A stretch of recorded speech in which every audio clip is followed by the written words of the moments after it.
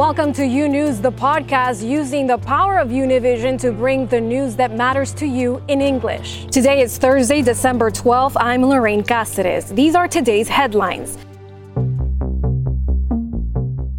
As the impeachment of President Trump in the House of Representatives moves along, Trump and Senate Majority Leader Mitch McConnell increasingly at odds over what a trial in the Senate would look like. A second federal judge has blocked the Trump administration's efforts to reallocate funds in order to build a wall on the southern border. And we are learning more about the victims who were killed in a dramatic shootout in Jersey City, New Jersey.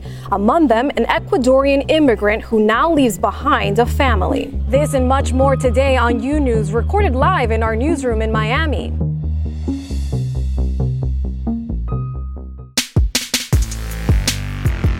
We begin in Washington, the House Judiciary Committee taking a vote on the two articles of impeachment against President Donald Trump, the minority venting its frustrations with the process, and Democrats firing back, refuting the argument that the inquiry has been rushed and is baseless. Two articles of impeachment against President Donald Trump have been officially introduced before the House Judiciary Committee. The Constitution provides that the House of Representatives shall have the sole power of impeachment, and that the President shall be removed from office of impeachment for the conviction of treason, bribery, or other high crimes and misdemeanors. Ensuing a heated debate between Democrats and the minority before putting the articles to a vote. Appeal the ruling of the chair. I would like, for the sake of history, I'd like for the sake of history, the chairman take one more minute. Does the gentleman wish to appeal the ruling of the chair? Yes or no? Yes. Republicans arguing Democrats have violated the rules by not allowing a minority meeting before the matter was introduced to the committee. When we don't have fairness in this committee, how can they stand up and say, on the two weakest articles of impeachment in the history of this country, honestly, with a straight face, look at the American people and say, we did good? But Democrats clarifying that no House rules dictate such instructions. It is clear from the legislative history that the minority day rule is not intended to delay legislative activity. Representative Joe Neguse, a Democrat from Colorado, setting his Republican colleagues straight, suggesting they should stop complaining about the process and instead use their objections to actually defend the president. I understand that we're going to have a robust debate about the legal standards that govern the inquiry that is before us and the decision we make on these articles, but let us stay true to the facts, and let's dispense with these process arguments and get to the substance of why we are here today. The argument then moving along, Republicans making their points of defense clear, focused on the call and the release in aid, saying all the witnesses testified on hearsay. The call transcript shows no quid pro quo. What's interesting is the day the transcript came out, even Chairman Nadler said there was no quid pro quo in the call transcript. Both President Trump and President Zelensky said there was no pressure. We saw the call transcript, and there's no conditionality. There was never awareness on the part of the Ukraine that there was a delay in aid, and the Ukraine got the aid without opening the investigation that seems to be so troubling to Democrats. Representative Jay Paul of Washington firing back, summarizing the Democrats' case in one statement. Forget about President Trump. Is any one of my colleagues willing to say that it is ever okay for a president of the United States of America to invite foreign interference in our elections? Not a single one of you has said that so far. After the articles are approved by the committee, they move on to the House floor, and a final vote is expected next week. Meanwhile, Republican lawmakers are preparing for an imminent trial in the Senate, likely to take place early in the new year. Sources saying President Trump and Senate Majority Leader McConnell are at odds over what the trial should look like. Let's go to Janet Rodriguez, who has the details on this. Janet, what do we know so far? Well, we know that the president wants an actual trial. He has said that he wants to be able to defend himself in front of the Senate. He says that he wants to see Hunter Biden, Joe Biden, Adam Schiff, and other Democrats go and testify in front of the Senate, that would vindicate him and that would prove his point that these people were lying all throughout this impeachment process in the House. And he wants a political show. Now, that doesn't seem to be McConnell's idea of what will happen in the Senate. Republicans Republican sources are saying that Leader McConnell wants an easy and quick process in the Senate. He doesn't want to stretch out a trial. He knows he has the votes to be able to acquit the president. They don't believe that any Republicans will go and vote against the president and not to acquit him and to actually take him out of power. So he knows he needs that supermajority. He has those votes. Therefore, no need for an actual trial to bring those articles of impeachment to the floor and debate them anymore that they have already been debated. He believes that the process in the House has already been enough of a show, to say so, and he just doesn't want to repeat over in the Senate. So we have to wait and see. He does have a couple of options as to what he will do, and he has said a couple of days ago that he's not making any public announcements as to exactly how he will proceed in the Senate. But what is clear now is that these articles of impeachment will be there by the beginning of the year, and he will have to decide how to proceed. And right now, it doesn't seem that he will be pleasing the president when it comes to that. Back to you. Thank you, Janet, for that report. We'll be watching closely. And a federal appeals court is hearing arguments today in a lawsuit that accuses President Donald Trump of illegally profiting off his presidency through his luxury Washington hotel. The state of Maryland and the District of Columbia will ask the full Fourth U.S. Circuit Courts of Appeals to reconsider a ruling by a 3-judge panel that directed a federal judge in Maryland to dismiss the lawsuit. The two jurisdictions allege that Trump has violated the emoluments clause of the Constitution by accepting profits through foreign and domestic officials who stay at the Trump International Hotel. And after climate change activist Greta Thunberg was named Time Magazine's Person of the Year over Trump and has continually chastised world leaders for not doing enough, Trump responded to a tweet congratulating Thunberg by posting, "So ridiculous. Greta must work on her anger management problem, then go to a good old-fashioned movie with a friend. Chill, Greta, chill." Following Trump's tweet, Thunberg updated her Twitter bio to reflect Trump's comments.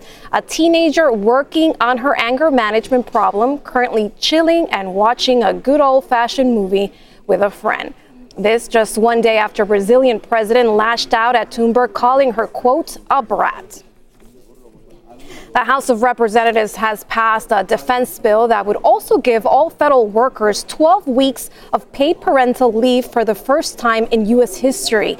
The provision was added after a considerable effort from Democrats. They saw an opportunity to negotiate by using President Trump's desire to establish Space Force as a branch of the U.S. military. According to aides familiar with the negotiations, the White House agreed to the paid parental leave provision in exchange for the establishment of Space Force.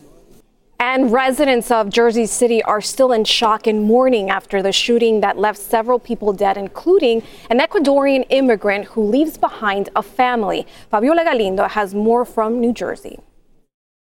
He's one of the 6 people that died in the incomprehensible shooting in Jersey City, New Jersey. Miguel Douglas Rodriguez was one of the workers at the kosher market that was the target of the attack that kept this community on hold for at least 4 hours.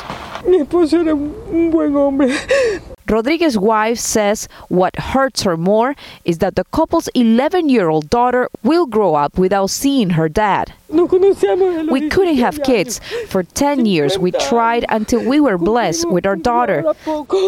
The pain also felt in his native Ecuador, that Rodriguez left looking for a better future. Sí pedimos ayuda al gobierno. We are asking for help from the government because we have no means to handle this tragedy. It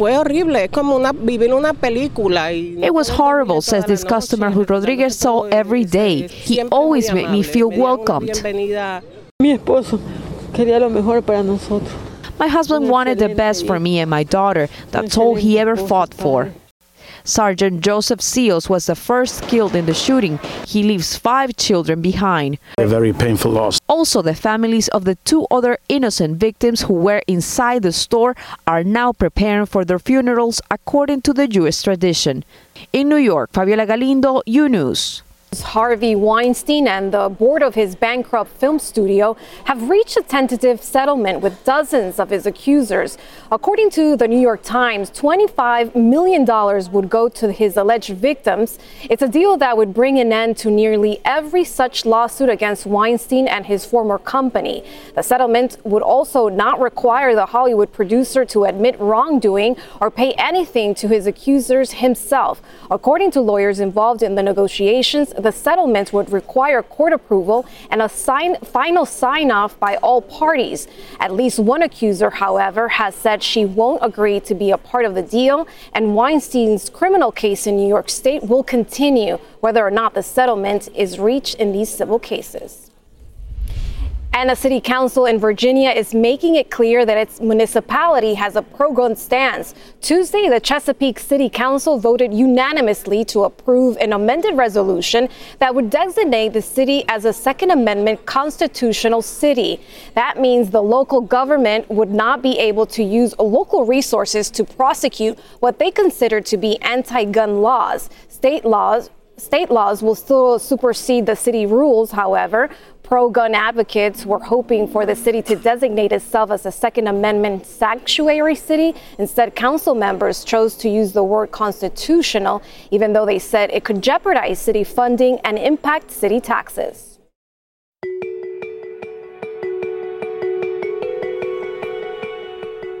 A second federal judge, this time in California, has blocked the Trump administration's efforts to reallocate money Congress designated for other purposes for construction of a wall and the southern border. Pedro Rojas has the story and reaction from one of the plaintiffs. The White House's intention to use $3.6 billion of Army funds to build new sections of the border wall after President Trump declared an emergency at the border earlier this year has been halted twice after a federal judge in El Paso, Texas, and another one in Oakland, California, issued injunctions against the movement of those resources, declaring it unlawful. In El Paso, the Border Network for Human Rights, one of the plaintiffs suing the government, celebrated the judicial order. The president is not a king, it is not a dictator, and in this country, if anything, we appreciate is what we call check and balances and balance of power. In El Paso, the decision was made by Judge David Briones, who was an appointee by President Clinton, and for now has blocked the building of 175 miles of new fencing. His decision states that the government was not able to prove that there is an emergency at the border and that the president violated the decision made by Congress that initially allocated those resources to the Army. Javier Peña is an attorney for the landowners who recently were able to temporarily stop the construction of a border wall with private donations in South Texas. He says that the judicial orders could benefit his cause. It puts a bigger light on what's really going on how the money is being spent and what the money is being spent on. With these two federal judges' decisions in just 24 hours, the aspirations from the White House to continue expanding the border wall could be overshadowed. And when we heard that the president was willing to go beyond Congress, using his authority to appropriate money that he didn't supposed to, actually that was a break of trust. In a statement, the White House says that they plan to immediately appeal the judge's decision and added that the court's injunction sweeps far broader than that and blocks multiple projects hundreds of miles away that have nothing to do with the plaintiffs.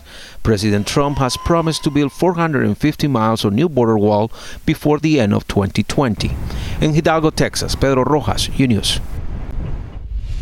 An undocumented, critically ill woman from Guatemala has a new lease on life. This after U.S. immigration authorities granted her deferred action to remain in the U.S. to receive medical treatment for a rare genetic disorder. Luis Mejid has the story. For Maria Isabel Hueso, it was the best Christmas gift ever. She is still processing her emotions, but she's very happy. USCIS told her she will be allowed to stay in the country 2 more years. It is literally the difference between life and death, because only here she can get life-saving treatment for the rare genetic condition she was born with. She feels grateful and blessed. Last summer, and without explanation, USCIS stopped renewing permits for immigrants with severe medical conditions.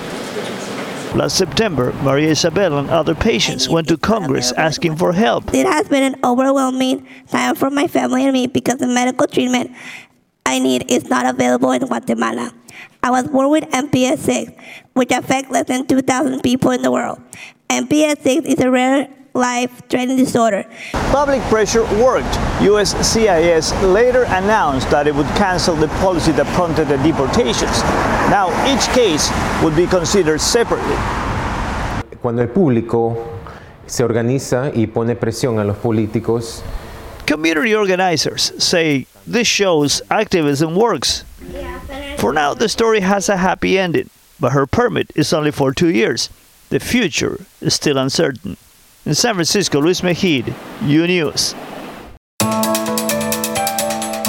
The Chilean Air Force has confirmed the discovery of human body parts belonging to the passengers of a Chilean Hercules C-130 aircraft that disappeared en route to Antarctica. Yesterday afternoon, the authorities had acknowledged to have found material belonging to the internal fuel tanks of the airplane, which was carrying 38 people on board. The finding happened less than 20 miles from the last point of contact of the ship with the control tower. Also in Chile, the country's former Interior Minister, Andrés Chadwick, has been formally accused by the Senate for not preventing human rights violations during protests that rocked the country for weeks. Chadwick claims he is innocent and called the accusation unjust, unfounded, and politicized. President Sebastián Piñera expressed his support for Chadwick after the accusation was made public. In neighboring Bolivia, interim President Janine Áñez announced United States and Israeli visitors will no longer need a visa to enter the country. She signed the decree in hopes it will increase the country's tourism and foreign investment sectors. Visas for Americans were introduced by the government of ex-President Evo Morales in 2007 and Israeli citizens in 2014. And it's known as the dry corridor of Central America, an area that's currently experiencing one of the worst droughts of the last 10 years. More than 3.5 million people currently need help in multiple countries. Guatemala, particularly hard hit. Here's Nidia Cavazos. Extreme poverty in Guatemala is literally starving thousands to death. In the municipality of Jocotan, 122 miles east of the Guatemalan capital, there are families that have not eaten in days. We spent 2 days just drinking water. In this region, we met the poorest of the poor in Guatemala, like Marisela Reyes. She lives with her 3 children in this humble hut. Her walls are made out of tree branches. The children here are incredibly vulnerable. The famine has created malnutrition so severe that it has generated a humanitarian crisis, says this activist. It is a horrible humanitarian crisis, but it is not new. It has been here for years. The area where this problem is most prevalent is the so-called dry corridor in the department of Chiquimula, close to the Honduras border. Here, it hasn't rained enough in years, and the people who live in the mountains don't have crops, jobs, or anything to eat. Right now, what we are going to leave is rice that has soy. It is a fortified rice. Fernando Varillas is a member of Antiguo El Rescate, a humanitarian organization that travels through the most neglected communities in Guatemala, providing medical treatment and bringing food to families facing extreme poverty.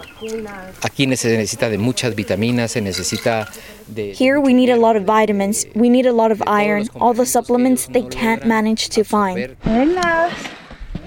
The members of Antiguo El Rescate guided us to several communities in Jocotan where roads are almost impassable. Here we found children with stomachs swollen by parasites and extremely underweight.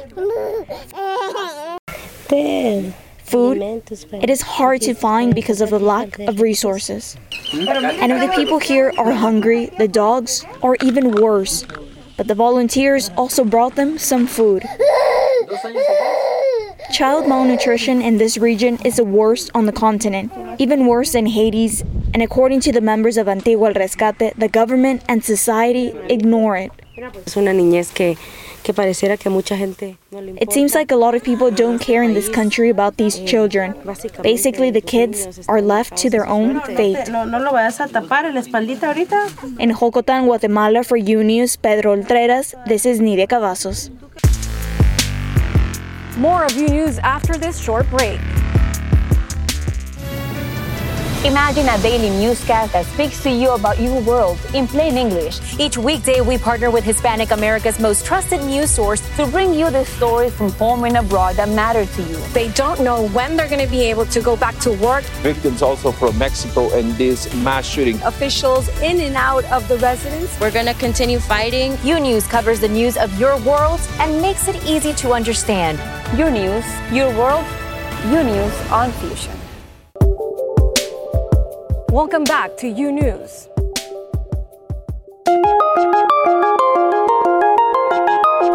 In consumer news, a new app will automatically call 911 and record emergencies with just the sound of your safe word. On Tuesday, Your Safe launched the app on iOS and Android systems. An Air Force veteran and 2 medical professionals created the technology. They hope it will help save lives in any assault situation. Users can call out their safe word even if their phone is across the room. The device will instantly record the incident, send the person's name to police, and store a streamed video on a designated person's smartphone. The hand-free option is programmed to the owner's voice, so no one else can trigger it. Amazon's billionaire founder is inching closer to making space travel available to the masses. Jeff Bezos' company, Blue Origin, says it has launched another test flight of its tourism rocket. The autonomous rocket called New Shepard took off at a test site in Texas Wednesday. According to Blue Origin, it crossed the boundary that is widely considered the edge of space. Wednesday's launch is the company's 12th test flight so far. Blue Origin says it could be one of the last before it's ready to start flying paying customers. And speaking of Amazon, the retail giant is reminding online shoppers about its deadlines to receive gifts by Christmas. For customers who aren't part of the Prime program, Amazon is suggesting getting orders in by the 14th to get deals on free shipping. Prime members, meanwhile, have until the 22nd, and some items will qualify for one-day delivery and could be ordered as late as the 23rd. Thanks for listening to U News, the podcast. Don't forget to follow U News on Instagram, Twitter, and Facebook. And if you haven't yet, go to your favorite podcast platform and subscribe, rate, and review. Join us tomorrow for a new episode. Until then.